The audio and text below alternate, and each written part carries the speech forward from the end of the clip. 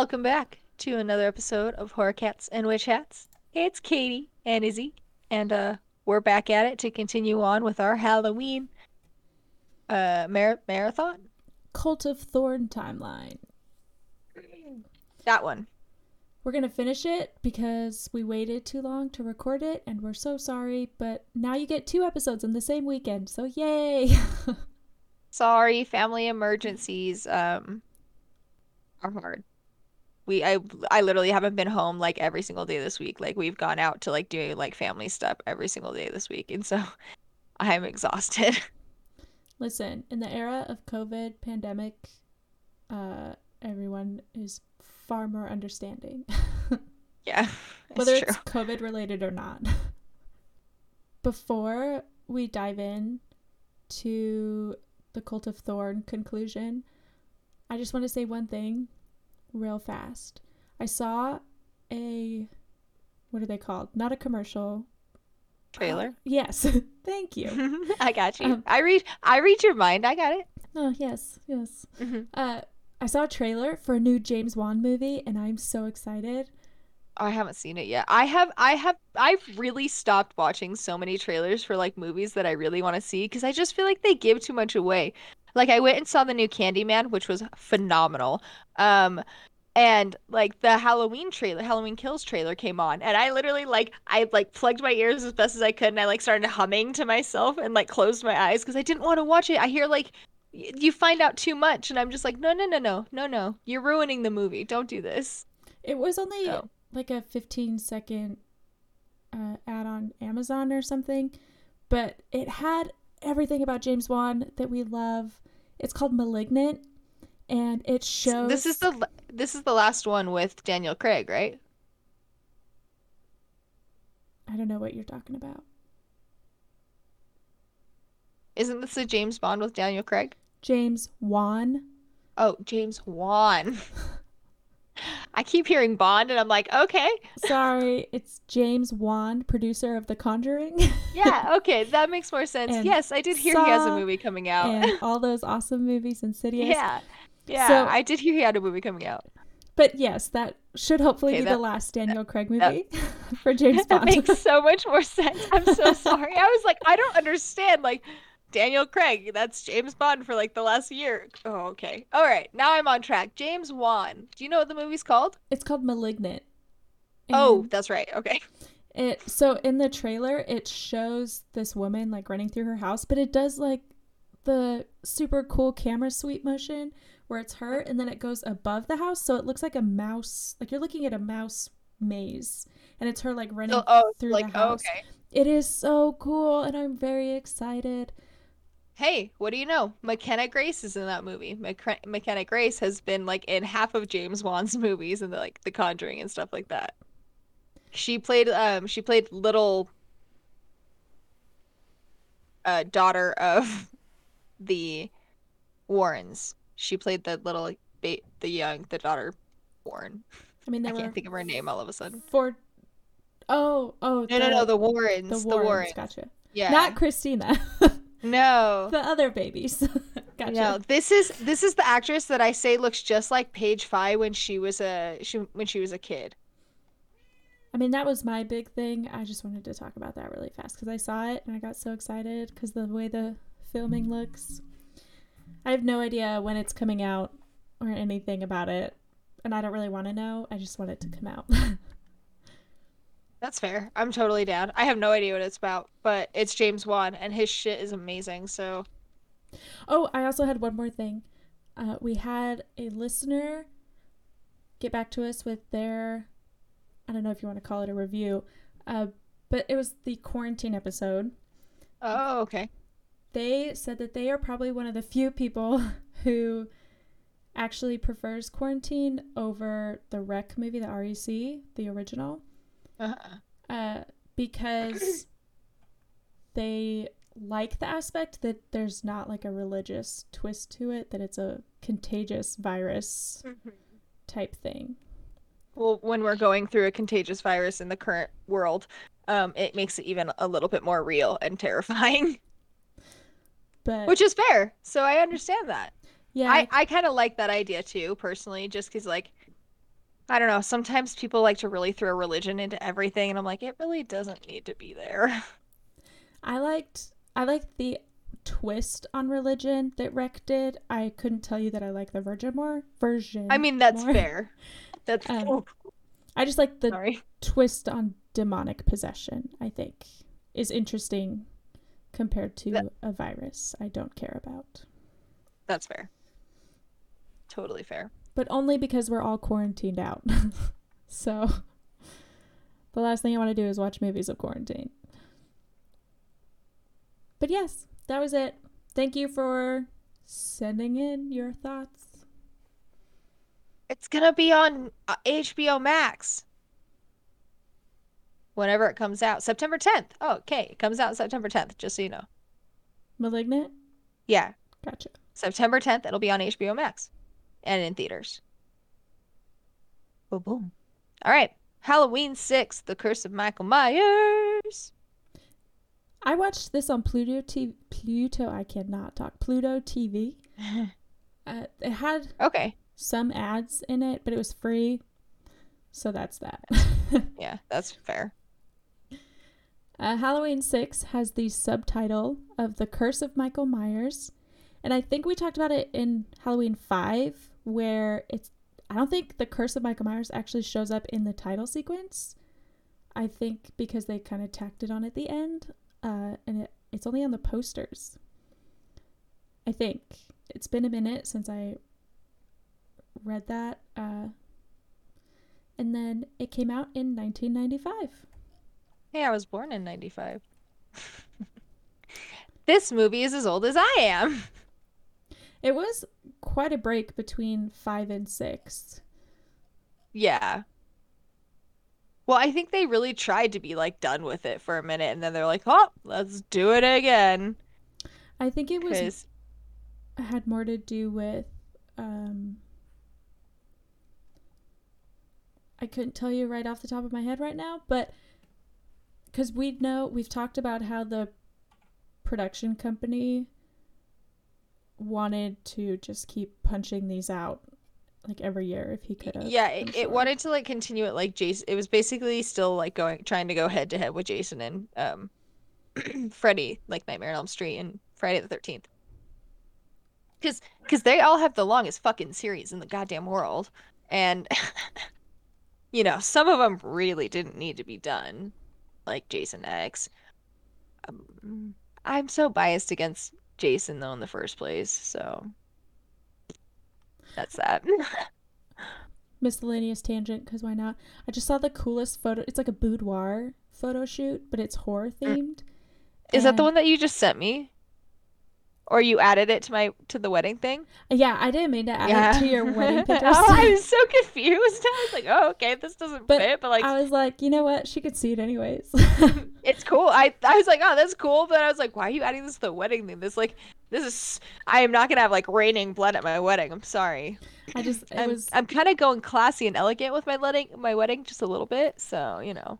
it was interesting. But But I know what yeah. you're talking about. It was cool. I liked it.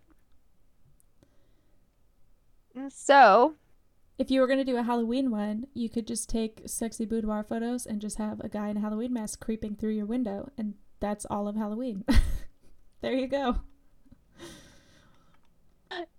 perfect. Spot on. Well, And to back the cast. to, yep, Halloween 6, directed by Joe Chappelle. Uh, he mostly does TV show episodes. I didn't really see anything that I was particularly thrilled about that he had done. I mean, that's fair. And the script for this was written by Daniel Ferrens. He has produced, directed, and written for a bunch of horror film documentaries, including Amityville Films, Never Sleep Again, The Elm Street Legacy video documentary, 8 video documentaries about Friday the 13th. He God produced, damn. yeah, The Haunting in Connecticut and I love that movie. The Girl Next Door. There's a second one, right? Yeah. Okay. We'll have to do those eventually. I don't know if I've ever watched those.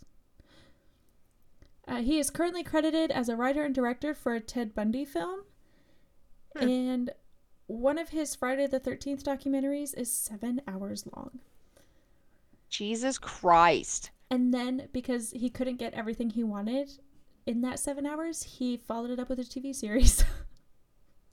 Oh, okay. I think He really likes Jason. he really likes Friday the 13th. Oh, Friday. Yeah, yeah, Jason. God damn it. That's so much. I'm impressed with anybody who keeps up with that. I'm not gonna lie. Like, that's a lot. But I also just, I don't know, man. I don't know. I feel like if we ever do Friday the 13th, I'll have to hunt that down and watch it That's a lot. in bits and pieces. I'll be like, today I watched the first 20 minutes. Yeah, it's a lot. I don't know which movies it covers. I don't know. We're not going to talk about it. We're talking about Halloween. But yeah, so he's got a history of writing documentaries, which is cool. I don't know how that differs from writing actual plot lines. Yeah, I couldn't tell you. Based off this movie alone, not well. Oh no, no. This is a very rough movie. This is not a movie that a lot of people know of. Like they don't watch this one often a lot. I think what she means to say is that people know of it. It's just not people's favorite. Yeah, people don't watch this one. um, but anywho, the Yeah. cast. So, Dr. Loomis, the character, Donald Pleasance makes a return as Dr. Loomis, because at this point they can't find any other Dr. Loomis, and he still probably loves doing that part. He, as we've said, he really wanted these movies to do well, and he tried really hard to be an influence on the direction of these movies. And he's the only consistent thing about them, I guess you could say. I think this is his last one, too. Yeah, I believe so. So then we have this shape of Michael Myers. You know how they like to call him the shape, not really try and give him a name, or at least John Carpenter didn't. That was played by George Wilbur, who returned from Halloween 4, so at least they could pull him back in. He's like, I need some money. I can go play this shape. And they have Tommy Doyle, who is the little boy from the first one that I forgot her name. Strode. He jumped away from the car because it was too gruesome if he got killed by the car. No, that's a different kid, but good try. Tommy Doyle's in the original Halloween. He is Oh, you're right. I'm thinking of the other one. the kid that Laurie Strode. Oh my gosh, that's her name. Yeah, Laurie Strode is babysitting. Yes. He's the first one to label him the boogeyman, for the record. But he comes back grown and older, and he is played by none other than Paul Rudd. I fucking love Paul Rudd. I was so surprised to see him. He's so young in this. This is his first feature film. It came out the same year as Clueless. But he credits this as like his first feature film. I bet he had more fun doing this one. He will not be playing Tommy Doyle in Halloween Kills. I guess the filming schedule conflicted with his Ghostbusters Afterlife filming schedule, so that's kind of upsetting. But at least they tried to get him. Yeah, and I think he would have. I'm sure he would have. You can watch his audition for the Halloween 6 Tommy Doyle. That's awesome. And I found it on YouTube through Screen Rant, like they have it on theirs. Oh, okay. He seems to be very appreciative of his role in this film, even though it kind of tanked the series. Not his part specifically, but this movie. Right. It's kind of a... Oh, I'm so sorry. I just hit my microphone. I'm talking with my hands. It was a rough movie. Yes. But he knows it's not great, but he appreciated the opportunity, and I don't think he is going to be one to trash talk it. He's like, yeah, it was a bad movie, but... So in an interview with Ain't It Cool News, what an awful name. Anyway. Ain't it cool? News. Woo. He is quoted saying, "That was the very first movie I'd ever done, and I'm really thrilled that I was able to do it. There was something trippy about working on a Halloween movie and seeing Michael Myers and seeing that face that I'd seen in movies and meet George Wilbur who played him, amongst others. But he thankfully did Clueless because I think that's where his fame and future movies came from was that experience. He's a wonderful he's wonderful. I love him. He puts such a little like comedy twist on so many things, and he's just such a good actor. I agree. I love me some Paul Rudd. Hmm. One of my favorite things is like a little like entrance of him in This Is the End when he comes running up with this giant ass bottle of champagne for fucking uh, uh James Franco, and he's like, "What the fuck? What the fuck?" Because the world is just ending in front of them. It's really entertaining. I love that movie. I'll be honest, I haven't seen it, It's a but really good it's a really good laugh because it just has everybody playing themselves. Even Emma Watson is in it. he is in Friends for some of the end seasons, and there's a part where he plays an invisible piano, and somebody on TikTok matched his invisible piano with the Frozen song Let It Go, and it's priceless because it matches very well. I don't watch Friends, so okay. It is a national Anyways, treasure. hey, he is a national treasure. So, moving on, we gotta keep going. We get some new characters now, like Kara Strode, who is played by Marianne Hagen. Um, I didn't recognize her from anything. Yeah, I know you didn't. No. Um, Dr. Wynn, who's played by Mitchell Ryan. He started acting while he was in the Navy in 1951, and he was in the original Dark Shadows TV show. And I liked the remake, but I've seen some of the old one. It's really nice. It's really nice. I really like it. Then we have Deborah Strode, who's played by Kim Darby. Uh, she's probably best known for playing the little girl in True Grit next to John Wayne. Lucky girl. It's an old You, movie. yeah, man. And he's cool. John Wayne's cool. John Strode is played by Bradford English. Wow, that is an English name. Bradford English. The third, Duke Da, da, da, Wellington. da. Sir Bradford England. Okay. Uh, Tim Strode, who's played by Keith Bogart. Beth is played by Mariah O'Brien. Jamie Lloyd is JC Brandy. And then Danny Strode is played by Devin Gardner. A lot of new Strodes out of nowhere.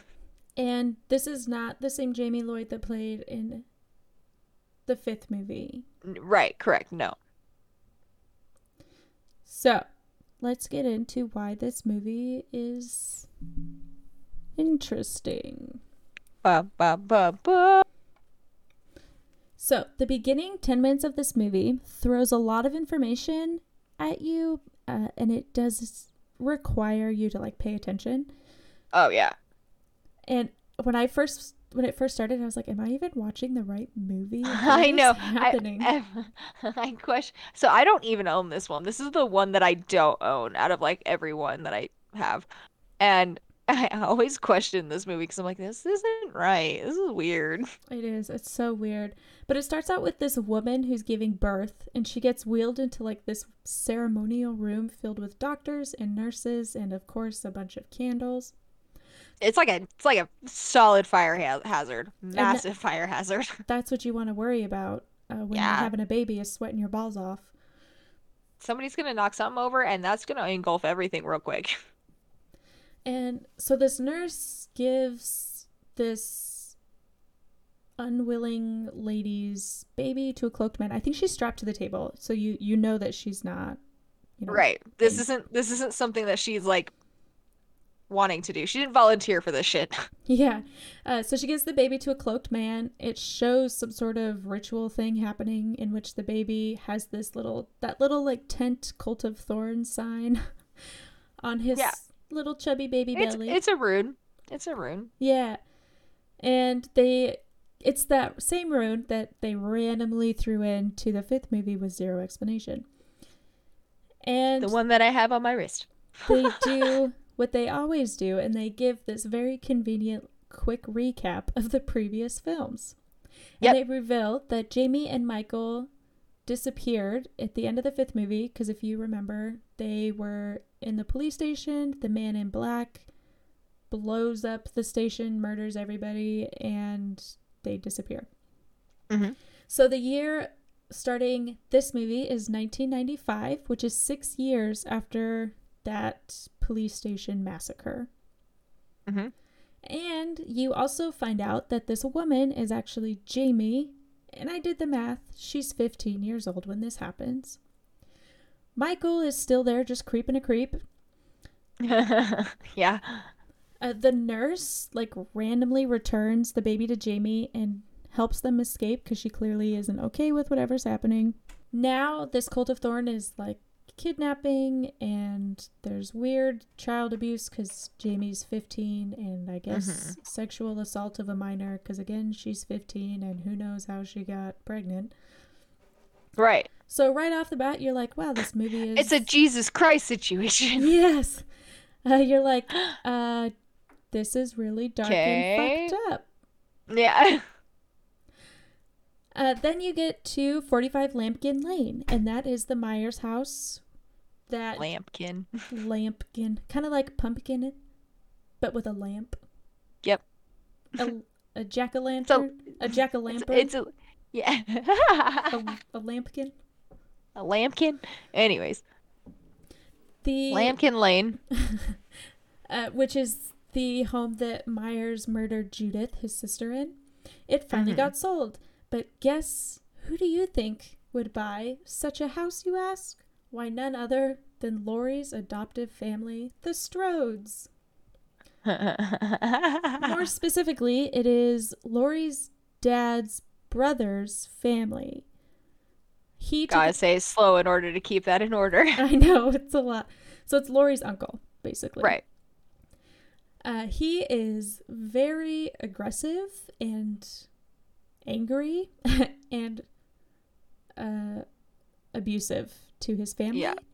He lives with his wife, his teenage son, and a college-age daughter named Carol, in addition to her son, whose name is Danny. And Danny has visions of the steel-toed shoe guy telling him to kill people, or kill his family, I guess. Oh, cool. It's kind of like Scary Movie 4, right? 4, where the little boy's at school, like, drawing pictures of the girl in the well. Yeah. But he is drawing the thorn. That's Scary Movie 3, actually. Yeah, I always get them confused. You're right. Scary Movie 4 has Saw and War of the Worlds, because that's the one that's like, yo, using this red weed? And he's like, no. Coughs out red stuff. The Anyway. one that killed the franchise. Correct. Much like this But I movie. still liked it. Technically, the fifth one killed it. It just shouldn't have ever been done. Sorry. Anywho, but yes, he's like drawing these little Cult of Thorn things everywhere, and he can hear this voice. And you're like, what is happening? Basically, they're trying to establish what happened to Myers as a 6-year-old. Yep. Is the whole point of that, I guess. And then they're at breakfast, and the uncle gets very aggressive with his daughter Carol, and Danny is just like steps in between them holding a knife, and you're like, oh, okay, that's how this is gonna go. Oh boy. But it de-escalates very quickly and nothing happens. Right. She's like, just give me the knife, and he's like, okay, and they all just walk away. Yep. And then there's like this other recap that happens where the radio tells you that Haddonfield has banned Halloween since 1989. And good job, guys. Right, about time. And the townspeople are trying to reestablish the holiday with a big kickoff party, which will host this radio show and whatever other crazies obsessed with Michael Myers. And of course, you know, it's all the teenagers in town. Yeah. And then there's people calling in, and one of the people who calls in is like this whacked out lady who says she's in love with Myers. And I'm like, why? Just why? Coming from a radio host, we would definitely have that person on just to be like, Why? What makes you so like this? Because I mean, honestly, sometimes they don't show this in movies, but in radio, you have screened calls. So any caller that calls in, they're screened by an intern or by a producer. It's just, I don't know. I'll never understand that pathology, I guess. Dude, there's people that used to write letters to Richard Ramirez. Like I come on. Yeah, there's some interesting people in There's this some world. crazy people out there. Yeah. Anyways, Back to the movie. then you get introduced to babyface Paul Rudd, who also Hey, la calls boy. in. And he is no longer 8 years old. He is in his 20s now. And he has become obsessed with Myers because he's kind of has like this weird survivalist Yeah. obsession, I guess. And he has created a conspiracy that Myers was a rogue assassin for the government and they sent him to space because they couldn't control him anymore. And that line is actually put in there because we talked about it in the 5th episode, but along with Jason, they had discussed having them move to space, like our Yep. leprechaun. Yep. So I'm Terrible glad. idea. Yeah, I'm glad they scrapped that. Real quick. Oh, So, I thought you were gonna say something because you were like real no. quick, and you get. Oh, no, I got you. So, anyways, he still lives across the street from the Strode house with some random old lady. I don't know where she fit into that household. He has a room with red string, like much like our notes in our brains. You 100%. He would fit well with us. That's all I got. Oh, okay. So, all of a sudden, Loomis is alive. Woohoo! He's living a quiet, retired life in the country, and he looks like he's like the sweetest old grandpa. And I didn't really have too many. I didn't have a grandfather, let's be honest. I had one until I was like 5. We didn't really have grandfathers. Yeah, we didn't know our puppies. No. I've always had a little bit of like jealousy of people who have grandfathers, and like especially ones that don't take advantage of it. I'm like, fuck you. But he also listens to the radio and he hears Jamie call in on the phone and giving like a warning and asking for help. And he notices that she didn't call the police or anything because she learned her lesson and how actually useful police were. Because every time it's like the police get fucking murdered first and the whole station's a blood massacre disaster. I don't even know how they keep filling positions. Oh, gee, yeah. At that point, you're like, it's like the Defense Against the Dark Arts situation where you're like, it just keeps getting replaced, and at some point, it's like, nah, dude, we're done. Yeah, what happened to the police officers before me? So she manages to hide the baby before Michael catches her, and oh, yeah, okay. I thought I skipped something. Um, but she manages to hide the baby before Michael catches her, and Tommy finds it's 24 hours later, and he follows her trail to the bus station and that she made a call from. So he's basically just trying to find Jamie. Because remember, they were friends. They survived Yeah, this together in the first movie. right. So, Never mind. I was thinking, never mind. different one. Yep, I'm going to cut that out. I didn't say that. It's okay. That was Lindsay. Yep, I'm with you now. Yeah. Okay. They're all At the murder blurred together. I know there's so many kids. You got to keep them straight and it's hard. At the murder site, there uh, there's the Curse of Thorn symbol, the tent symbol as Izzy likes to call it. I don't. It just It's looks the like a tent tent. symbol. But it's on bales of hay, and they act like yeah, like he's been leaving his mark, like it's like since the beginning. So Tommy runs to Dr. Loomis at the hospital when he's taking the baby there, and he shares all of these theories, and Dr. Loomis ends up breaking into the Strode Meyer house, whatever you want to call it, and he scares the mom and is like, "Don't worry, lady, I'm here. You don't know me, but I'm here to help," and just offers him like a hot, and she's just like, "Oh, okay, here's a hot beverage, and just let me listen to your stories as you broke into my house." Yeah, it's like, hello, old man. You look kind. Would you like some tea? And feel free to tell me about the murderer who lived in this house. And at that point, I don't think the Strodes knew that was the house they moved into. The uncle did, but the family did not know that Right. was their house, which I find incredibly unbelievable because that would have been the talk of the town, and the kids definitely would have heard about it at school. Oh yeah. Oh yeah. They would have been like, "You live in that house? Like, are you kidding me? Are you crazy?" There would have Yeah. been many a stories. And while Dr. Loomis is doing that, Tommy has taken the baby he named Stephen back to his Steven. house. Yeah, I don't know. Why not, Stephen? It's fine. And he has taken an oath to protect him. He babysits Danny when he gets home from school and no one else is home because Grandma Strode, that just served tea to a stranger, got. She got murdered. Yeah. Because guess what? Michael Myers went home like he always does. He always go. I don't know why people don't understand this. Just move out of that fucking town. But okay. And then, Just let him live in that town. It's just his town. exactly, just leave the house cleaned up for him and he can come and go as he pleases. And there you go. It's like the ghost that you don't want to hurt you, so you just like leave it like random little offerings. Random side note, but just because you said that, there was an article that I didn't read, but it was titled Quarantining with Ghosts. And I was like, oh, Oh, that's not something you think about when you're like, that's oh, so you're funny. stuck in your house, but also it's haunted. Like, what the fuck are you going to do? That's so funny. You call the I want to. police and they're like, I want. quarantine, could you just like put us on a Zoom call and show us the Yeah. corners? Let me see that what you're looking at right now. That'd be so funny. But anyways, So, yeah, so grandma's dead. Tommy randomly picked up the neighbor boy that he's never met. He just watches their house. And Carol, who's Danny's mother, is like, cool, whatever, and goes to Tommy's house.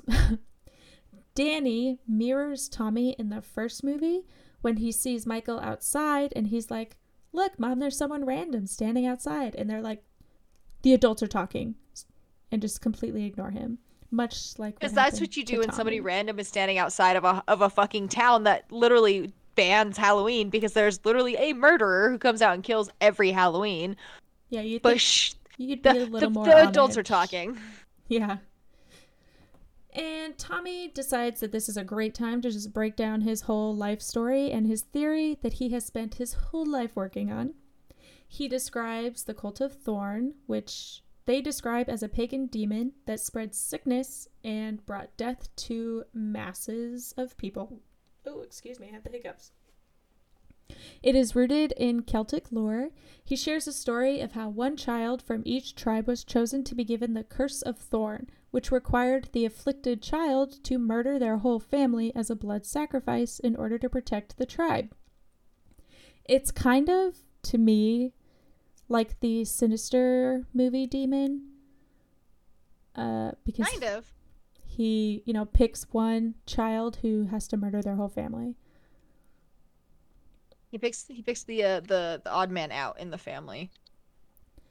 And the practitioners and believers of Thorn would follow the constellation of Thorn, which is the tent idea, Mm-hmm.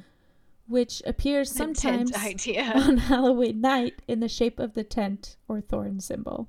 And yeah, Carol's just like, okay, sounds legit. You know what?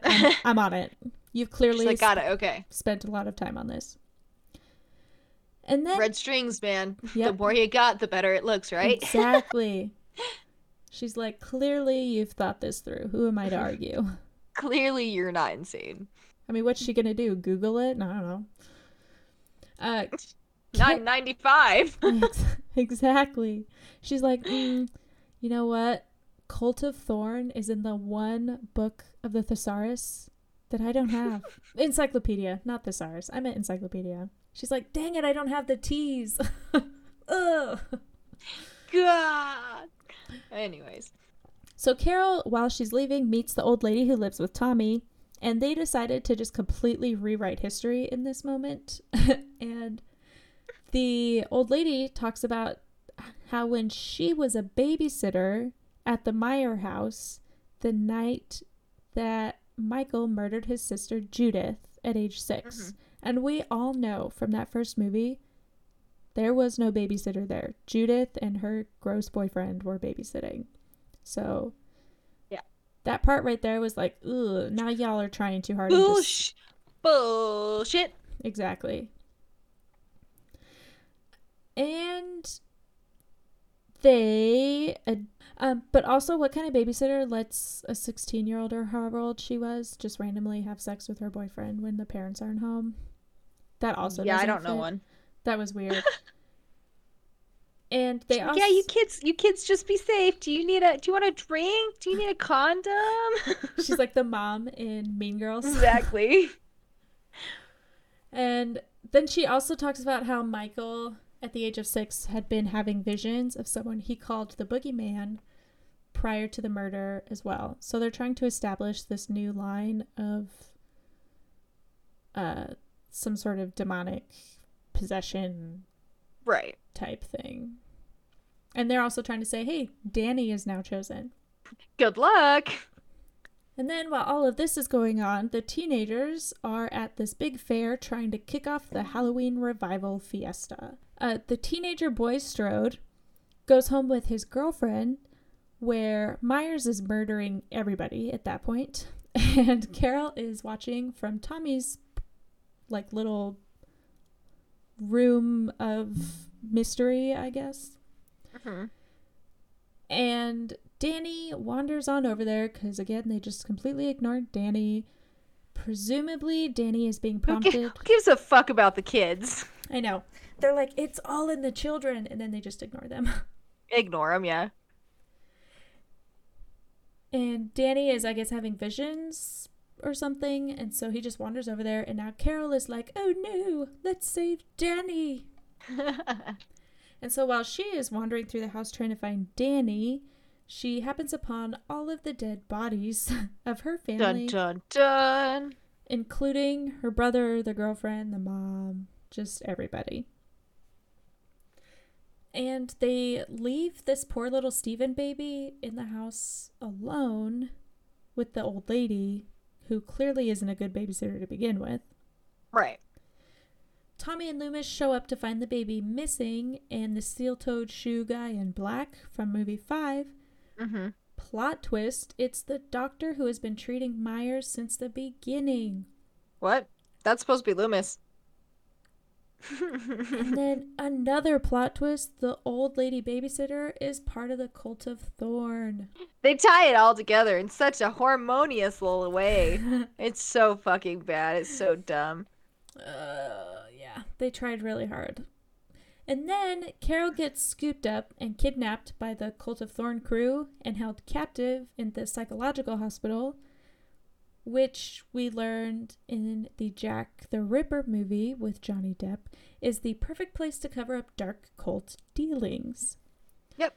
Tommy finds Carol and the baby in the hospital while Michael is like roaming the hallway looking for them. And I hate that they make Michael look like some subservient little bitch in this movie. He really is. Yeah, because he's not, and that's the problem. Yeah, he's just like wandering around in this hospital, and he like, I just pictured him like walking through the halls, and the nurses are like, "Hi, Michael," and he's just like, just like nods his head. Sup? Yeah. And then there's, they had like office parties or office birthdays, and they're like, "Michael, we have cake. You want some?" Like, he's just like sitting in a corner eating cake. He has like his hands like giant as hell compared to like the fork that's just in it. He's like mashing it through his mask. Anyway, apparently Michael didn't like the cake because a few minutes later he just wanders into an operating room and murders everybody in it. Dude straight goes ham on him. Yes. And he eventually finds Carol and Tommy and chases them into the basement or pipe room, because where else are you going to have a showdown? Right. Tommy ends up injecting Michael with like 7 syringes of some green goo, which does not make Ninja Turtles, by the way, in this movie anyway. Sounds a little Freddy vs. Jason kind of deal. Probably. And then the green goo really doesn't do anything. It kind of disorients Michael, but that's all Tommy really needed, because he finds a giant pipe and beats the shit out of him. Meanwhile, Dr. Loomis, in that impeccable timing of his, shows up and helps Carol and the two kids escape. So Carol has Danny and the baby, and he leads them out of the hospital. And then it ends with Tommy being like, "Come with us, Dr. Loomis, be our grandpa." And Dr. Loomis is like, "No, I must attend to the hospital." And the four of them drive off. Michael is apparently wandering around maskless somewhere because Dr. Loomis finds his mask where he should have been laying, but no body. And at the very tail end, it says, "In memory of Donald Pleasance, who died February 2nd, 1995, prior to the film's release." Bummer. He was so upset with this movie that he didn't even want to see it come out. He's like, I'm out. But that's the end of the movie. So there is a different cut of it. I don't know if it's the theatrical cut or the director's cut. We talk about it in detail later. But if what you are remembering this movie as doesn't sound like what I just said, that's why there's different versions out. So thoughts on this movie? I hate it. I think it's a clever idea for its own standalone movie if you were going to not relate it to Michael or anything else. It's an interesting idea. Does it belong in the Halloween franchise? No. Do people appreciate that they tried to rewrite the whole franchise? No. Was Michael a little bitch? Yes. Yeah. And he's not. That's the problem. And that's like what the whole ending is. It's not even that he is like, "I'm tired of you telling me what to do." It's just that he gets frustrated and he throws a tantrum and murders anyone near him. Because he's like, yeah, he's like, "I can't find him." It's like he was playing hide and seek and he sucked and he got mad and quit. And so he just murdered everyone. He goes and tattletales to the parents, but instead of tattling, he kills them. Exactly. So, yeah, that's that one. I also don't like what they did with Jamie. The theory, although it's not in the movie, the theory is that it's the spawn of Michael and Jamie, which is even grosser. I don't think Michael would have... I don't think he has the capacity to have sex. Probably not. But it's just like a really icky thought, and I hate it. And she was 15, and I don't think they intended for that to be the case in the movie, because she certainly doesn't look 15. I think they just didn't do the math and the ages, because they didn't care. And we've seen that before in these movies. Yeah. But when you do the math, and it's just extra icky.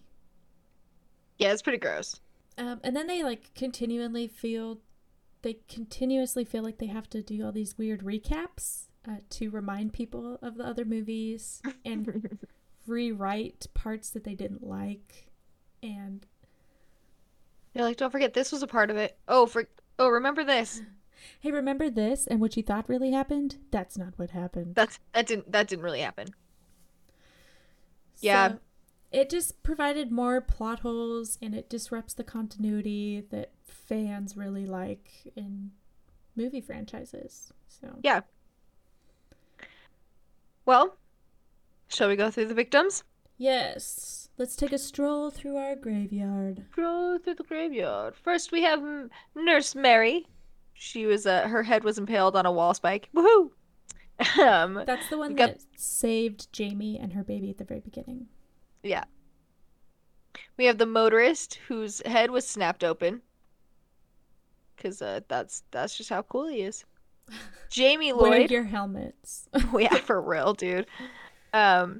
Jamie Lloyd was impaled and ripped apart on a corn thresher. Is that what it's called? A corn thresher? Yeah, that's what they drive through.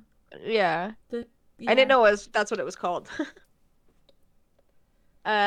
Deborah Strode, who was axed. Hey, I bought a candy mold that I put ice in. It has an axe in it. It has an axe shape.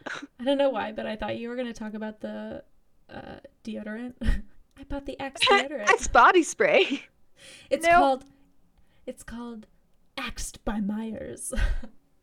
God. John Strode was electrocuted by being pinned to the fuse box which causes his head to explode.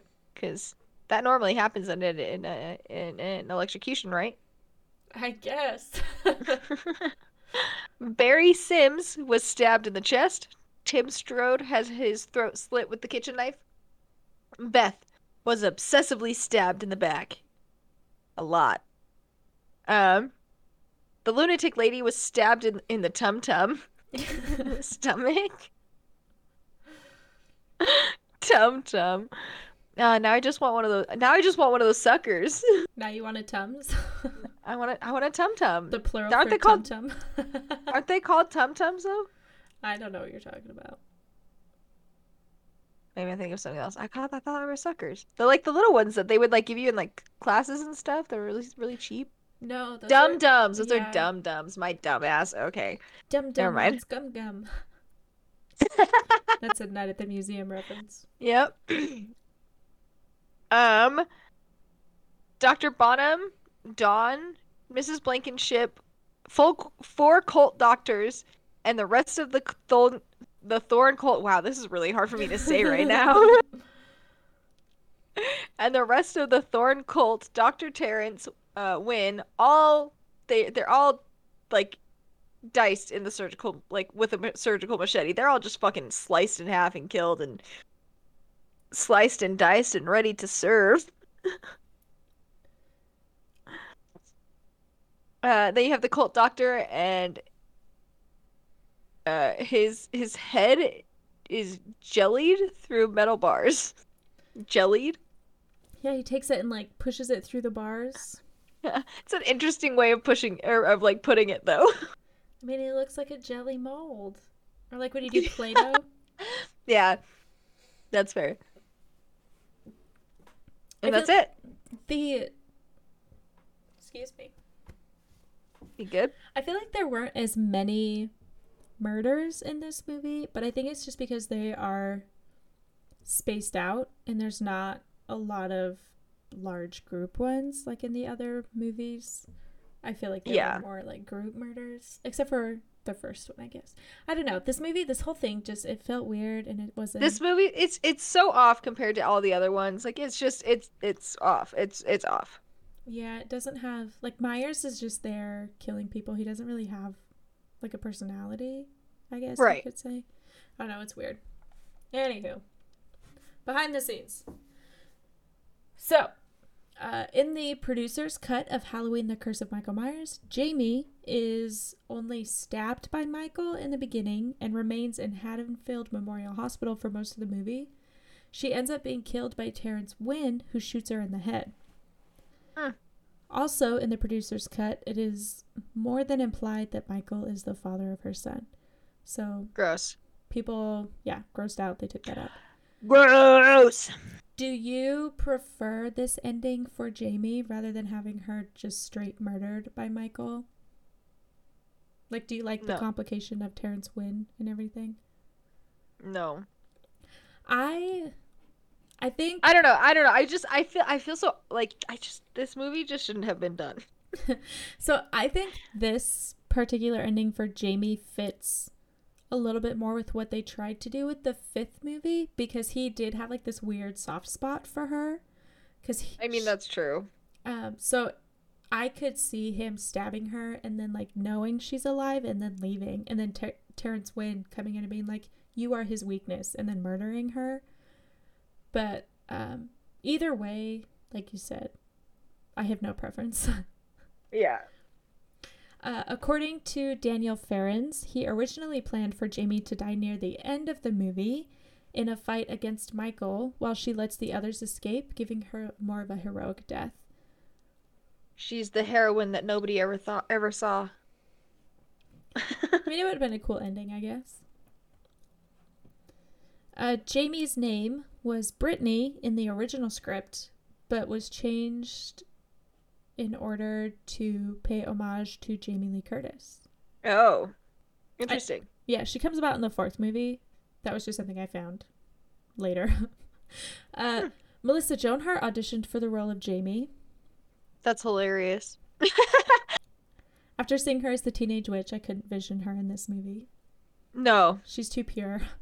Mm-hmm. Screen Rant has an article describing the differences between the producer's cut and the theatrical version. So this is what we talked about earlier.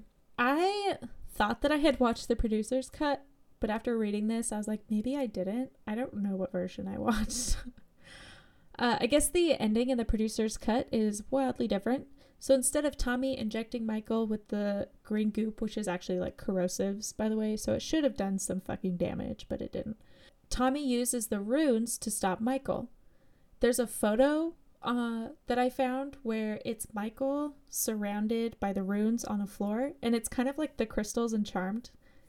It's like that effect. They close the circle, and he can't go anywhere. He's just like immobilized, which I think is kind of stupid, but I'm glad they didn't do that. Anyways, Dr. Loomis finds Michael surrounded by these runes, and then Dr. Wynn ends up transferring the Mark of Thorn to Loomis, and Michael escapes the hospital in a disguise. How do you feel about that? Dr. Loomis taking over the Cult of Thorn. God, that'd be so terrible. He's already such a terrible person. I think there's no quotes for this that I have, but I don't think Dr. Loomis or Donald Pleasance would have liked that for his character.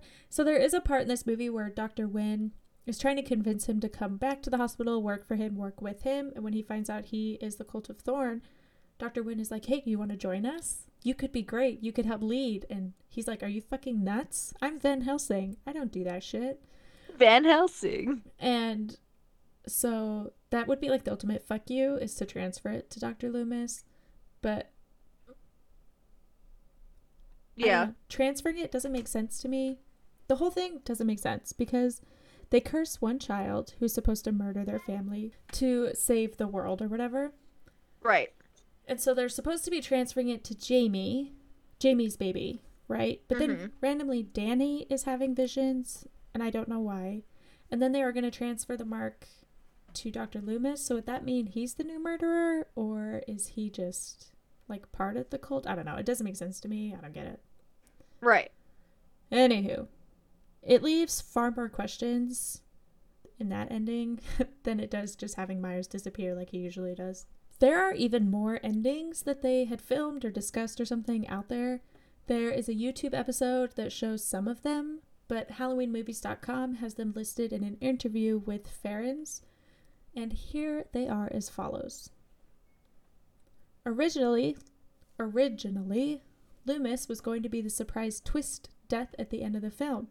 After the battle of all battles between Loomis and Dr. Wynn, Wynn was dead and Michael was again missing. Loomis stops and asks, "Why not me, Michael?" At which point the shape appears out of the darkness, slits Loomis's throat, and with a huge slash of his knife. And then that's it.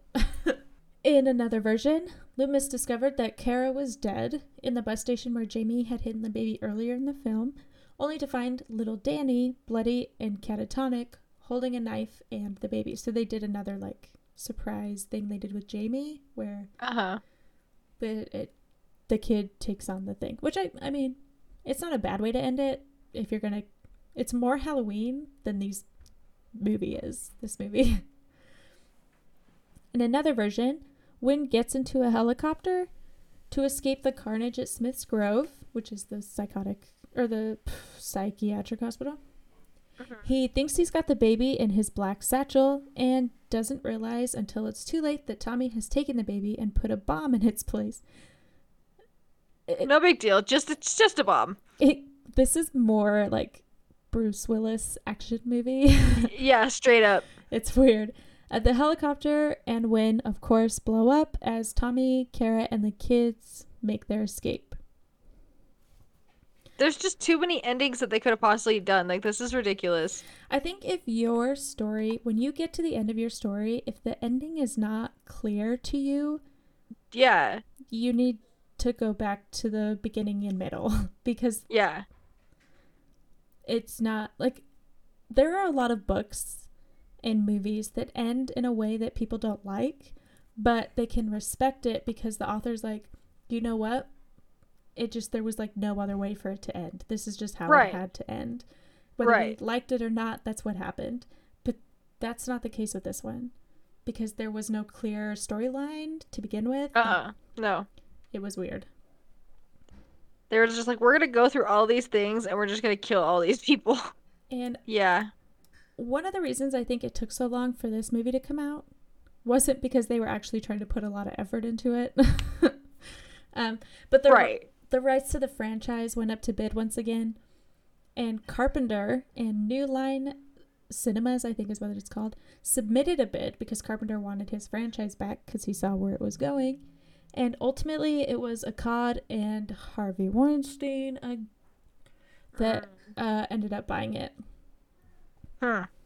But, like, I think if Carpenter had gotten it back, one, he may have fixed the franchise, or two, he would have been like, no more. Now that I That's own why it, it ends here. I think that's what he's trying to do now at this point. Is he's like, okay, we're going back from the beginning. Here's how this is done, and it's done. And I think he's gonna finish it off after these like two. If you're So gonna title one Halloween Ends, it should end there. yeah. So you know how the last one was kind of filmed in Salt Lake City. Well, this one was filmed in Salt Lake City too. Shout out to the hometown. Um, however, there was an early snow in '94, so they had to like fake fall for part of it, which I feel like would be really hard, especially in Utah if there's like a good snow. Well, they either had to fake a fall in a summer climate in California or fake a small in the winter climate of Utah. Either way, Yeah, man. they were screwed. Yeah. And as we said, Loomis died shortly after the main filming was completed, so any reshoots that were done, they had to use a stand-in. So that was unfortunate, but it was almost titled Halloween 666: The Origin of Michael Myers, which maybe well, actually that would not have made sense if you were gonna do it like him trying to create a new fucking Thorn off of his own spawn or something. Like that's just weird. That's just wrong. It's all wrong. hmm Oh, what was your favorite murder or death? Uh, I don't know that it was I don't know that maybe it wasn't my favorite death, but it was like my favorite way that he like dealt with the death. Um, obviously the nurse Mary was who was impaled against the wall was like a like flashback to like the first one where like he stabs homeboy and then it just stares at him. But I really enjoyed the I think it was Barry Sims that he stabbed in the chest and then like hung up in the trees with lights. That was I was just like, "Oh, you got creative. Look at your art side go, Michael. Oh my goodness." I think you're right because that's the he's like a radio personality or producer or something. Yeah, something like he was like stabbed in his van or something or his van or his truck or something and then all of a sudden there's like an angel dancing underneath him and she's like getting covered in blood and Paul Rudd looks up and he sees homeboy. And he falls out of the tree right at like the perfect moment as Paul Rudd looks up at him, you know. Of course. I think that was my favorite one just because it was so artsy and detailed. My favorite was the death of this franchise. Well, that's fair. No, this uh I was gonna say it's not really the death of it because it's still going. not not the franchise, but this particular Just this story. story, like the Yeah. storyline. Okay, that Yeah. makes sense. No, I liked I don't know. Except for that one, like you said, they're not as intricate and detailed as the other movies. Yeah, A lot of them kind of happen either off screen, not necessarily off screen, but like in the background, so you don't get the cool or it's either factors. that or it's like so gruesome that it's so fake that you don't like actually get to see anything happen. Like Homeboy who gets jellied through the bars. Yeah, it's I don't know, it's weird. But I mean, not to be a copier, but yours, the same one Yeah, that you said. yeah. Quentin Tarantino also had an idea for the script of number six. His script would Which have. Oh, would have been awesome, probably. well, with Quentin Tarantino, like his shit's great, so I would have loved to see this. But his script would have picked up after the Man in Black broke Michael out of Haddonfield, out of the jail in Haddonfield, and followed the two as they do a bloody road trip through Route 66, which would have been pretty interesting, but also not made sense at all considering Michael normally only kills in Haddonfield or on his way to Haddonfield, I just picture it being like two buddies. like supernatural because they were Yeah, driving. If I remember, they were driving it not an Impala, but a Chevy it was something. it was some. But I just picture them driving, and the Man in Black is just like talking and listening to stuff, and Michael's Michael, just sitting there. much like Moose, just like feeling awkward and just perfectly straight the It's whole like, okay. time, just there. And he's like, "Hey Um, man, I gotta go to the bathroom. Just don't kill anyone." And he gets out he like walks out of the porta potty and he wipes his hands. Everybody's dead. Everyone's dead, and Michael's just like eating chips in the car. He's like, "Dude, I could have just bought those." He's like, come on. In this version, they would have stopped at different locations with Michael getting souvenirs at each place. So a rib here, finger there, his usual collectibles, an ear, a tooth. I mean, I don't remember him collecting things, He so doesn't collect things, that's the problem. I think that was something Tarantino was trying to add. I mean, I'm sure, however he did it, he could have made it work, but it is weird. It's a different direction for Halloween. You're right. Yeah, yeah. It would be an interesting movie, as I said, like these movies as standalones or as an anthology kind of a thing would be interesting. Almost kind of like what they're doing. Well, not exactly, but like the new like American Horror Stories. The What like it was originally supposed to be, kind of like that fucking John Carpenter wanted. So anyway, doing some in movie details, the autopsy of the movie, if you will. autopsy Michael Myers. Ooh. So the Halloween Wiki has a full biography for Myers, which they have broken down based on the differing timelines. This background comes from the Chaos Comics Halloween #1. To be honest, the comics sound really good compared to the movies. Well, they more often than not are. They also throw in some details about his life at Smith's Grove following his first murder of Judith at age 6. He was sent to Smith Grove Sanitarium, where he was placed under the care of Dr. Terrence Wynn, who brought in Dr. Loomis later. You would think that the cult would have had their own like therapist enlisted. Yeah, for real. Like they'd have that already set up. Yeah, I've been working on other shit. exactly. And then they could be like promoting Myers instead of actually having a provider who's trying to fix him. Right. During his 15 years that he was in that sanitarium, a bunch of bizarre deaths occurred. One such death included an older patient named Tony O'Malley who had the same manifestations as Myers. However, he had a more violent twist. So, we're going to go into a little bit about his time at the sanitarium based off these comics because I started reading it and I was intrigued. So, you have to listen to it. Deal. Witnesses at the sanitarium report that O'Malley had been bullying Myers, and next thing anyone knew, there was a crayon stuffed into O'Malley's brain. The story goes that O'Malley tried to attack Michael in his sleep, but Myers was prepared and shoved a crayon into his left eye, which caused him to become more erratic and violent, so kind of like a lobotomy. But the opposite, because lobotomies made people calm. Right. A patient named Roger got blamed for it instead, and Roger was known for being an expert on the Bible, but also was really into self-flagellation because what is one without the other? Apparently. That's what people think. If you don't know what self-flagellation is, that's where they like take the whip and like whip their backs. I was literally about to look that up. Yeah, it's in the Da Vinci Code. Yeah, I was trying to think. I kept wanting to say the demon angel or something, but the Da Vinci Code. Angels and Demons. There you go. But yeah, it's the second part to that. Yeah, it's to mimic what Christ went through on his walk to the cross hill. Yes, we know religion. To the crucifixion, I don't know. The crassifixion. The crassifixion. Oh, how many We're really people religious, can you tell? are you offended yet? I hope not. Or maybe it's a good thing. It'll keep you around so you can be like, "Fuck you guys." I don't know. Sorry. But poor Roger was later found having bit off his own tongue and choked to death.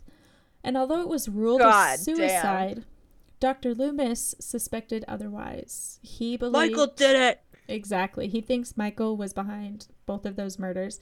The art for these murders is incredible. Google it. Another incident was a patient named Adrian Wade who ate an entire birthday cake that was made for Myers on his 7th birthday. Wade was later found in the shower room with second-degree burns all over his body, of which he died from. So kind of like an Ender's Game, Mm-hmm. but he didn't die of burns. I guess he hit his head. Ignore, I didn't say that, but he was in a bathroom. There you go. There you go. In 1971, which would have made Myers like 14, Dr. Carpenter thought it would be a great idea to host a Halloween party. Did you catch that? Carpenter? They copied the name. Go In the figure. children's ward. And Dr. Loomis thought that was a fucking awful idea. But of course, no one listens to Dr. Loomis, and they were like, but they're children. So the children. What have you been through, Dr. Loomis? Nothing. Exactly. So Only every bit of it. they had a bunch of family friendly children games, such as musical chairs. With I don't know what schools you went to, but it is my experience that nothing could promote violence more than musical chairs. She's like hitting somebody with one of the chairs. Well, Or like no, fucking throwing somebody off of one. it's a competition game. Like, it's not a friendly soft game like Four Corners. It's like shoving people out of chairs. 4 fucking corners. Oh my god, I forgot about that shit. And getting shoved out of chairs and being like, you cheated. So that's not a friendly game for violent children to play. But Right. there was a young patient named Nancy who was behind Myers and had been pushing him off a chair, causing him to be out. And then to add insult to injury, she teased him about it. Probably like, I'm just a girl. Haha. That's all I've got. Haha. Your parents don't love you. Hey, fuck you. During the party, the electricity was knocked out by a faulty generator, and when the lights came back on, everybody was just fine and Myers was handing out punch at the snack table.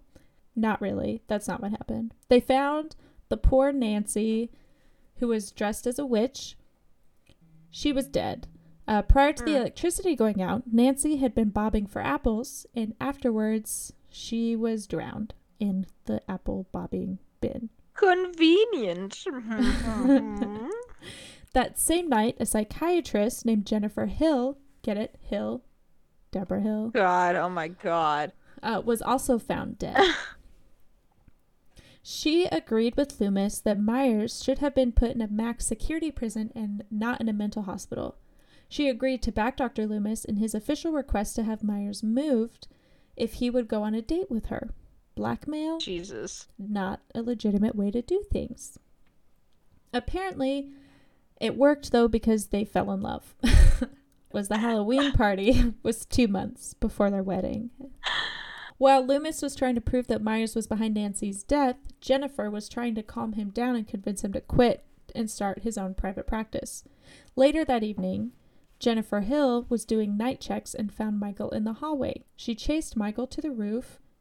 I find that a little wild because what insane asylum has, sanitarium. Why would you go chasing after Michael Myers? Well, not only that, but why is there a roof? Why is there access to the roof? Yeah. If you can't have windows, you shouldn't have roof access. But the story goes that she fell off the roof, but basically he pushed her off the roof. Right. Her death was ruled a suicide, and thus Dr. Loomis became absolutely obsessed with proving to everybody that Michael is crazy. And the spawn of Satan. Exactly. So these stories of him getting away with all these murders and no one believing Dr. Loomis makes so much sense as to why he's so obsessed with people believing him and seeing Michael for who he really is. Right. Like that part I get. That makes a lot of sense. And then because comic books are cool, I looked more at the Chaos Comic Halloween franchise, if you will. Mm-hmm. Uh, in the comics, what happens to Tommy? So a few years after Halloween 6 events, on October 30th, Michael Myers breaks into a doctor's office at the sanitarium, and at that exact same moment, Tommy wanders in and pulls out Dr. Loomis's files, not aware that Myers is holding a knife to the doctor who owns the office and hiding behind a door or something. Oh, lovely. Michael ends up following Tommy to his house, and then on Halloween, they have a big old scuffle in which Michael survived, of course, and he goes He back to survives his... everything. Yep, he goes back to his own house because, as Katie said, the town decided to just have food cooked for him every night and keep it clean because they were like, fuck it, why not?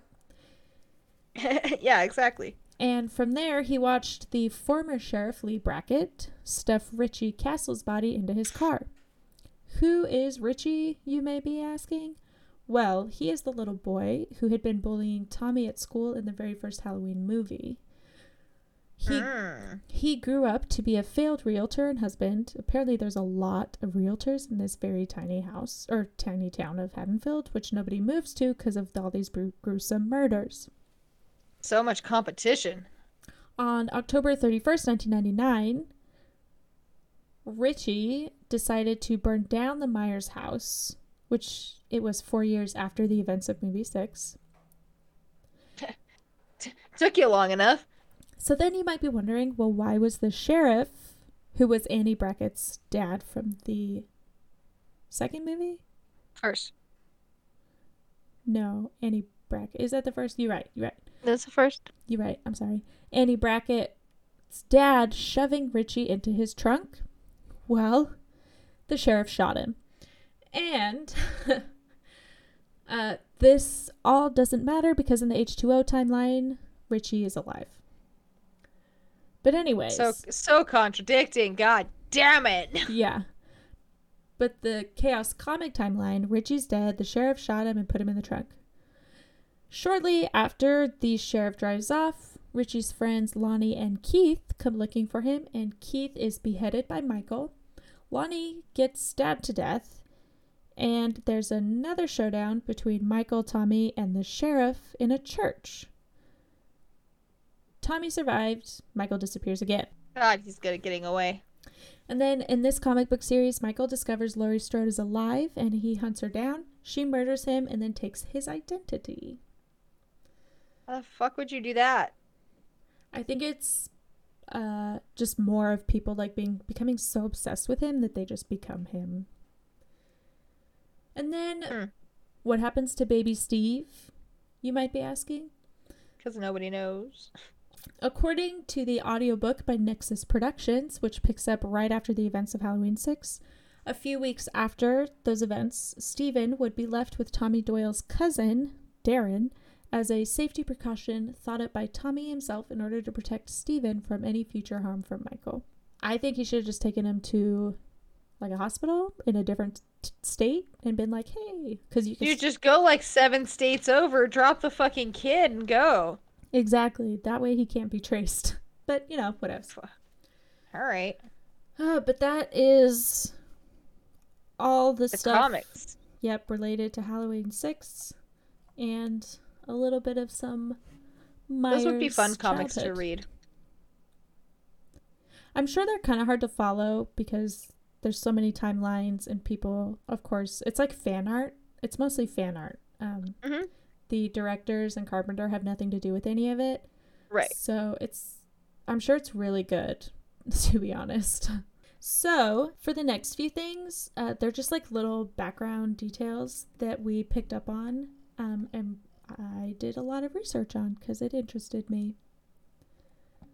Curiosity kills the cat, you know. But satisfaction brings it back, you know. Ha, nice. So there's the boogeyman theory, because, you know, he's been called the boogeyman since Tommy Doyle first started talking about it, basically. And we found this on mythology.net, One of the first references goes back to the 1500s, although oral history probably goes back a lot further. There's just no record of it because it's oral history. Um, You the tell me. origin, I know, man. Some people don't know. They're like, "What the fuck is oral history?" I don't know. Never mind. The original reference is probably referring to the hobgoblins.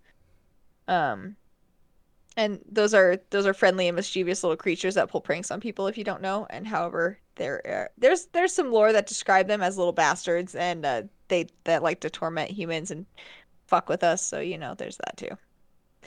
But They sound so pleasant. I know, don't they? But now the boogeyman lore is more themed around a dark spirit or entity that terrorizes naughty children at night, which makes it more obvious that it's like the tales that parents tell their children to scare them, to like keep them like in line and not doing dumb shit. In the UK, they were originally described as the buggy man-like creature who were responsible for picking up corpses. Um, Gross. yeah. These were described as sickly Skeletor-looking things. In my head, I thought like Slender Man for some reason. I could see that. I think they were Uh, more cockroachy.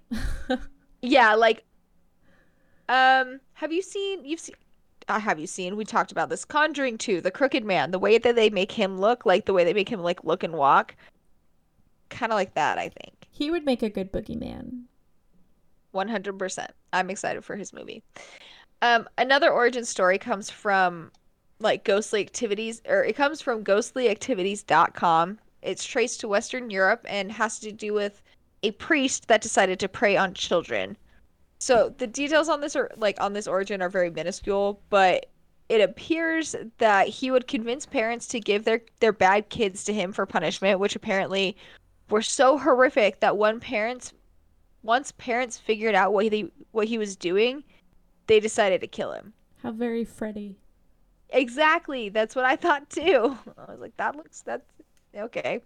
Different versions have different deaths from the priest, including buried alive in a shallow grave, hung from a tree in a cemetery or town square, buried alive, beheaded in front of his church, or well, his church or congregation, locked away in the church's basement to starve to death. But again, it sounds a lot more of the inspiration for like Nightmare on Elm Street's Freddy for like taking. I mean, granted, he was just more like he was just a child killer, and the parents were just like, well, fuck you. If Um, it's an this idea-ish. if this were a inspiration for a boogeyman story, right, to scare children straight, Hmm. I'm not sure what this is scaring children from because it's But not. church, it's Yeah, scaring him away from church. I'm gonna tell you that right now. he's not swooping in and stealing them. He's not kidnapping them. He's supposed to be a trusted, safe individual man of God. So Hmm. maybe if you like church, don't tell your children this story. Yeah. Ghostly Activities also says that the fear is the main attractor to the boogeyman, so it feeds off the negative emotions in order to stay in the physical realm. If a boogeyman takes a child, they present as being in a coma or having died in their sleep. So it's Oh, they more that like they don't snatch the body. They they take take the soul. yes. The article also says that if you see the face of the entity, then the kid's soul most certainly is getting snatched. So, like, if you see the face, you're fucked in general. Exactly. Which kind of leads back to the sinister idea. Do they see the faces? Does everyone see the faces, or is that just the Not kids that not see them? everyone. The kids do, and the dad does. Oh yeah, because we had talked about if every family had had haunting experiences prior, or Yeah, if it was just him because he was actually it's the digging into it. kids, and then it's the dad. So Gotcha. that sounds a lot more like sinister kind of thing. Ghost Activity's version of the boogeyman has a black cloak that helps it stay invisible and open portals under a bed, in a closet, or in between places. This, hang on, I'll get to my point. It also carries a bag in which a pocket dimension, it's like a pocket dimension, like Mary Poppins bag, where you can kind of just go anywhere. If you happen to take the sack from him, then you can now control him. But this is a very risky game because once he gets it back, you're fucked. The beginning of this, the black cloak that helps him stay invisible, open portals into the bed and the closet in betweens, basis idea of the actual like movie Boogeyman. Have you ever seen that? It came out forever ago. It No. scared it scared the living fuck out of me for a long time. That movie was I own it. Um I Man, don't I'm know. trying to think When about. I think Boogeyman, I think Don't Look Under the Bed from Disney. I haven't watched any of the adult versions of the Boogeyman.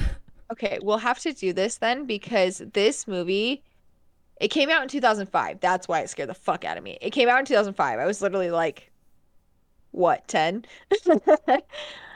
So, I I would be interested to see a movie where someone gets the sack from him and is controlling him, or like an episode on Supernatural or something, where someone's controlling the sack of the boogeyman, and then at the very end, like Sam and Dean, I don't know, somehow the boogeyman gets the bag back and just they walk away, and the boogeyman's going crazy on the owner.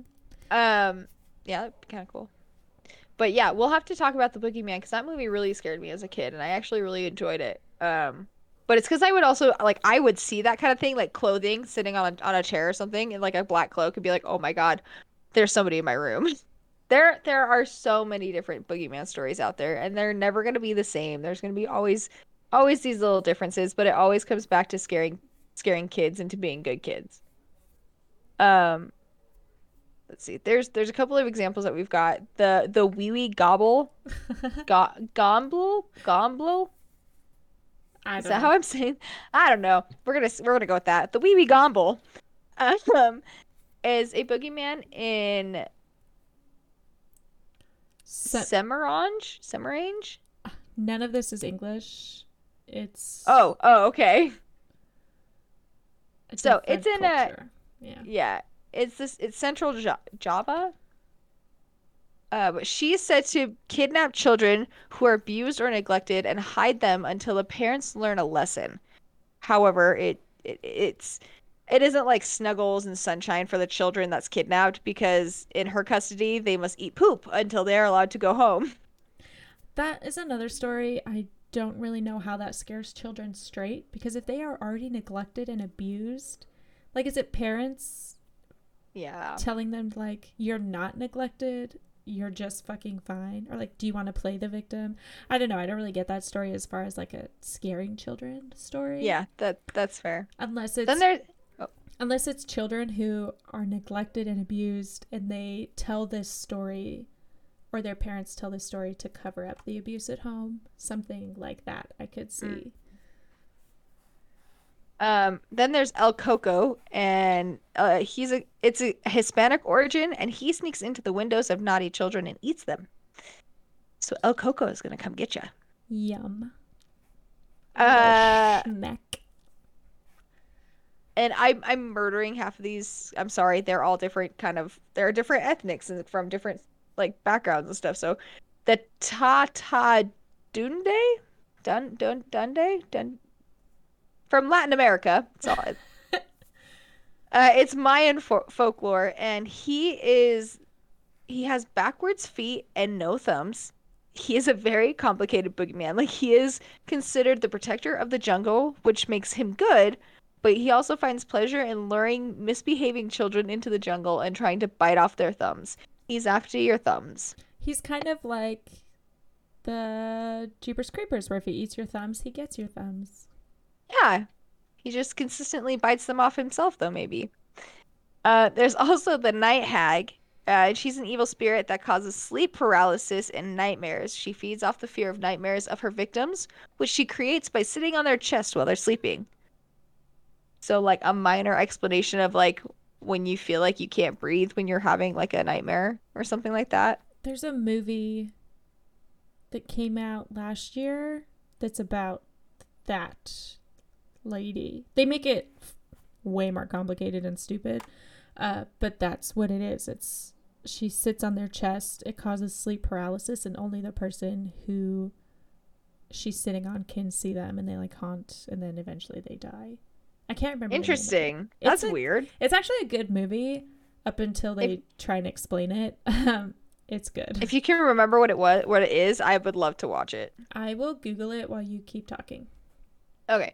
Finally, there's the Jumbi, which comes from the Caribbean folklore, and these are evil human spirits that, like the Disney princess, and like Princess and the Frog, uh, the Voodoo Man is the one that messes with. So these are the spirits that like the Voodoo Man can kind of like control and like tell what to do. They're similar to ghosts, but they have spotted, but they're spotted by their black shadows. So they're consistently showing black shadows. So the sleep paralysis movie that I watched is called Mara, and it actually came out in 2018. I've heard of this. What is it? What is it streaming on? Right now it's on Vudu Oh, okay. and Amazon Prime. Ah, that's probably where I've seen it from. Okay, interesting. I didn't know that's what this was. Yeah, like I said, it's like Mara is creepy as fuck, but then they do like this weird background explanation for it, and it kind of So brings basically, it. like, watch it up to a point and then just turn it off. Like Yeah, Mama. Like Mama. exactly. That's what you do with Mama. You turn it off at the last 15 minutes. There you go. Yes, we should do both of those movies Okay, eventually. deal. But we just won't watch the endings. Yep, we'll just say, and that's where it ends. Um, but yeah, I mean there's others that you've heard of. You know, Krampus is one of them, Baba Yaga. They're everywhere. They're everywhere. So, So does Michael Myers fit the boogeyman idea? Yes. I mean, yeah, He, I would say so in certain ways. in a way, he kills. Originally, the original concept, he kills babysitters, promiscuous children, whether that was the intent or not. That's kind of the idea. Thorn, the cult of Thorn, the demon of Thorn, real or imaginary, just like this movie. So, as Katie said, Thorn is indeed a rune, and it does look like a tent. Although Yes. Norse in origin, it is also called Thurisaz or Thurs in Icelandic and Norwegian rune poems. Basically, it translates to giant. As far as I can tell, there is no demon named Thorn. Like they talked about, there's no Celtic god or demon or anything named Thorn that cursed children to murder their families. If you find something otherwise, send it to me. I tried really hard, I couldn't find anything. It's a rune. That's all I got. There's an old Norwegian rune poem, and it's translated as thirst causes anguish to women, and misfortune makes few men cheerful. It's broken English because it's not English, right? It's Norwegian. It's Old Norwegian. An old Icelandic rune poem translates thirst is torture of women and cliff dweller and husband of a giantess. Anglo-Saxon rune poem translates the thorn is exceedingly sharp and evil thing for anything to touch, uncommon, severe on all who sit among them. So like a thorn. Like an actual thorn. Yeah, like an actual thorn. Like a fucking like rose thorn. Yep, like a bush. Yeah. Runesecrets.com says key concepts are unconscious forces, sociological forces, Thor, Loki is giant, chaos, destruction by natural forces, complexities of aggression, conflicts, disputes, psychological problems, lightning, breakthrough, aggressive male sexuality, battering down barriers, thorn of awakening, trouble, and enthusiasm. So like a whole bunch of shit. And to be fair, some of it does fit, the Myers personality, but I think in general, runes are supposed to be neither good nor evil. It's interpretive, subjective, The rune of thorn governs destruction of enemies, curses, binds, and fetters, awakening of the will to action, breaking resistance of blockages in body, mind, and spirit, increased potency and prowess in romantic relationships, understanding of the division and separation of all things, aiming the use of psychic force, the combination of right-left brain processes for generating powerful realization. Hmm. It is representative of Thor and his hammer, protecting Asgard from the Thyrses, giants, who resist the expansion of consciousness through the multiverse. In every respect, the energies of Thurisas, or Thorn, are a forceful enemy of unconsciousness, ignorance, and the rule of brute violence. Rune lore emphasizes that runes are neutral and their energy varies by the person yielding it. In an example, the intention of a magician or like a witch must be clear, and he or she must be sufficiently balanced so that his unconscious, his or her unconscious, doesn't interfere with her work. Lair of Horror goes further to add that when the Latin alphabet became a thing, they kept only 2 runes, the Thorn and the Win. And if you don't remember, the Win is the name of the doctor who was kind of running this sect of the Cult of Thorn. Somebody researched runes and then somehow fit that to a murderous cult. I don't know where they did that from, but I don't know. Hey, people are creative. Which takes us to theories. We've talked about a bunch leading up until movie 6, so here are some that are related to movie 6 and the Cult of Thorn specifically. Based off of the producer's cut, Loomis yells at the end because the mark of Thorn appears on his wrist as if he was to take over the leader of the cult since Dr. Wynn died. And that wasn't in the version I saw, so him yelling doesn't mean shit to me. Right. Also, I'm not sure I would qualify that as a theory as much as it is like in that version, it happened. You saw it. Yeah, that's that. Yeah. There's not really a whole lot of other theories that I could find. So on the Cult of Thorn, I think people were just so upset with this movie. They don't even talk about it. Nobody cared. It's not. It's not talked about. It's not done. It's the least liked out of every single one of them. I mean, for fuck's sake, the reality TV movie one that was based off of it is better than this one. Yeah, I had a really hard time finding stuff because people didn't like it. They don't care. Unlike some of the other movies where I found so much I couldn't stop. So the rest of these are kind of just things that I put together because I was like, I guess I'll do it myself. Thanks a lot, people, for making me think. Gosh. You have to do everything, Is. I know. So my own personal theory, and Katie, tell me if you agree or disagree or if you want to add to it or if it makes sense. Okay? Okay. So my own theory is that the curse and the doctors explain why Michael was able to go under the radar for so long and kind of just fly by. Something that we've mentioned a lot is how Dr. Loomis seems to be the only one who feels any urgency or sees Myers as a real threat. And this can be explained when you consider that the doctors were protecting Michael by downplaying his crazy, and then really they knew exactly who he was, what he was. And so in reality, they're just making Loomis go madly insane. Yes. By just being like, well, fuck F. Yeah, fuck you. He's not going back there. Why would he go back there? Yes. Yeah. And they could have very well been promoting his murderous tendencies of the other children and whatever was going on in that hospital. Covering them up and stuff, yeah. Yeah. I think Dr. Loomis is either immune to this charm that they have, I guess, over everybody. Maybe. Or Dr. Wynn allowed him to see the true Myers because he had hoped that he would join them eventually. Because he could be like, hey, look at all this power he has. You could have this. Yeah. We are controlling him. You could end this if you join us, kind of a thing. It's an interesting idea. That's all I got. So that's fair. Another one. Basically, I have no theory to explain the psychic connection between Jamie and Myers that's in the 5th movie. It makes 0 sense. I don't think it has anything to do with the cult ritual unless it's them passing it off to her. But again, that doesn't make sense. I don't know. I also don't understand why it had to be her specifically to like breed the next Thorn child. Um, Yeah. there's nowhere does it indicate that it has to be genetic. Uh, Incest is not the best, you guys.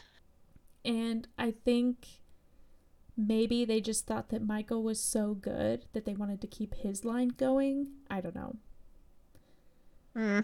The other thing is that they may have kept Jamie alive and wanted to continue the bloodline because if he finishes killing everyone in his family, his part in the curse is finished. Because the demon thing was like you have to kill everyone in your family and then you're good. So they wanted to like just keep the family line going so that they could continue to use him as like their own personal assassin or whatever they were doing with him. That's an idea. That could also be another reason why Michael got real hateful and ended up murdering them all. Because he was like, I'm so fucking tired of you controlling me. And he is driven by this curse to constantly be thinking of murdering his family.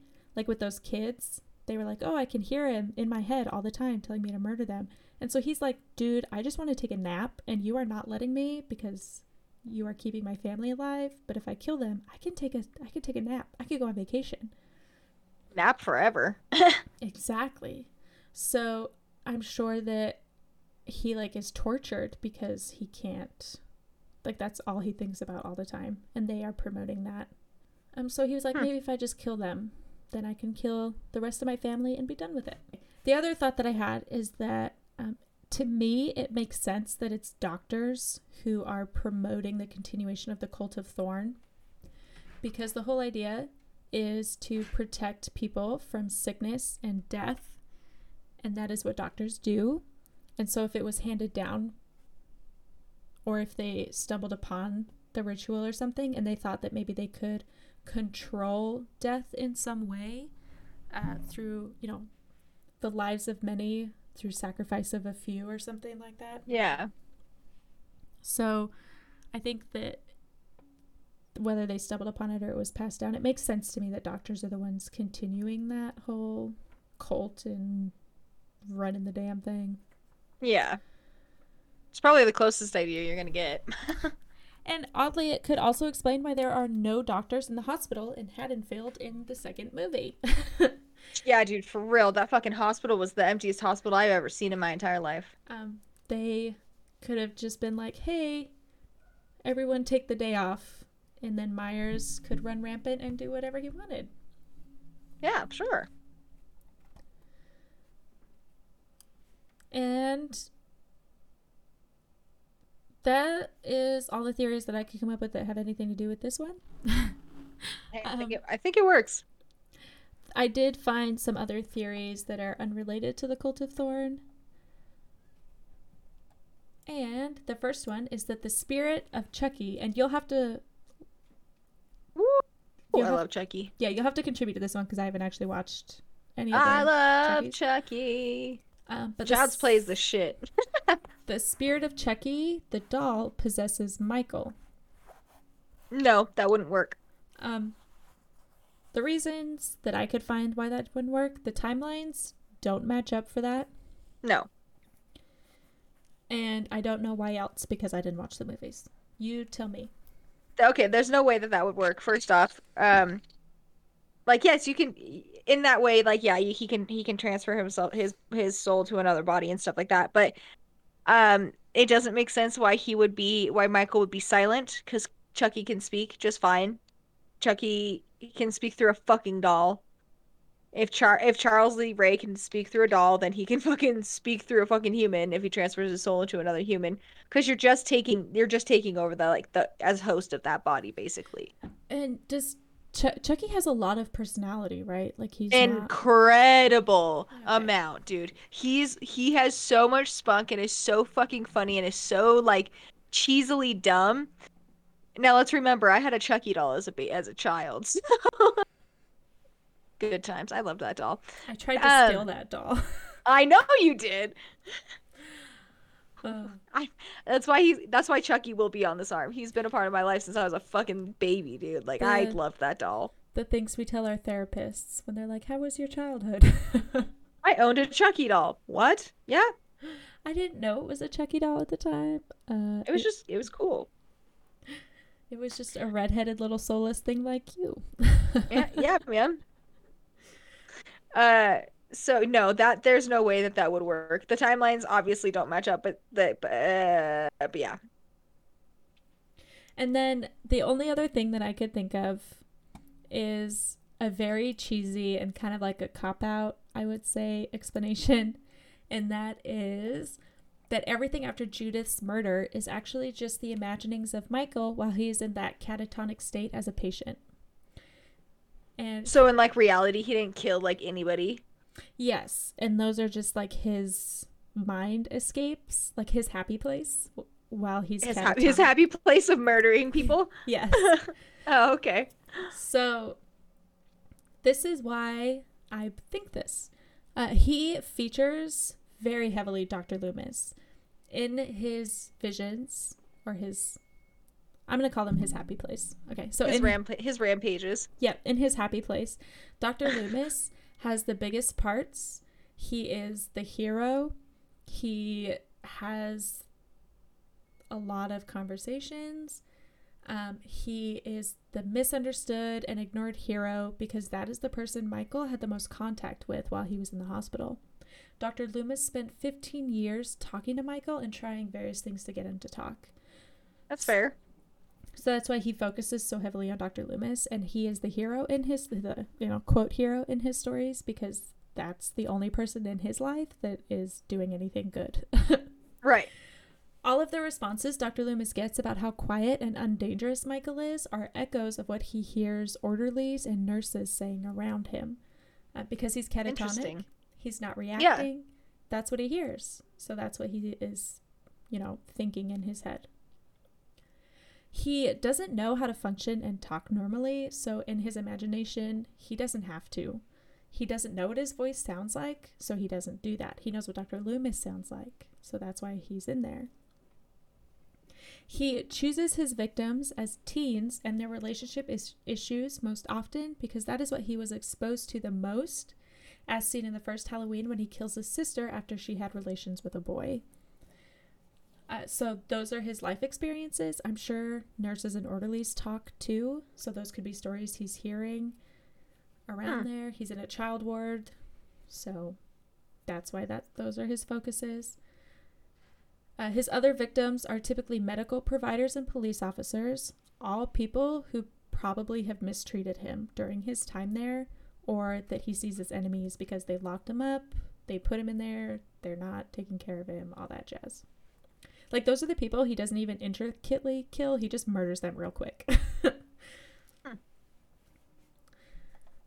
Let's see. It also explains why the story is kind of wishy-washy and bounces around, because as he grows, he can change the story to meet his own goals and intentions at that time. So perhaps Halloween 4... Why he can always walk, but always catch them? Yes, exactly. While they are driving away, he just happens to know exactly where they're going to be and walks there faster. Yeah, exactly. So in Halloween 4, it could be a reflection of him wishing he could pass on his legacy or find a companion who can relate to him. If he heard lots of conversations asking about any history of mental illness in the family, this would promote him passing the task to a relative. Yeah, that makes sense. And then, just as he gets older, things change, his ideas change, he hears different things. So. And everything just keeps going on. Exactly. Okay. I can see that. Yeah, that basically rounds out that theory. It's like a super cheesy cop-out, I know, but it also fits. I like it. So, yeah. It's like the happy side of something. Exactly. So if they just, at the very end of one of the Halloween movies, did a little clip where he was sitting in the sanitarium, just staring out a window, and it was like in his head. There you go. Explains it all. You figured it out. Carpenter, here's my number. Call me. Let's get this on the line. Let's do this. Let's finish this shit. Yeah. Email me at horrorcats. A fun but miscellaneous thing that I found to lighten the mood of this ultra depressing sexual assault child abuse movie Yeah. Halloween Wiki has a timeline called the Call of Duty timeline.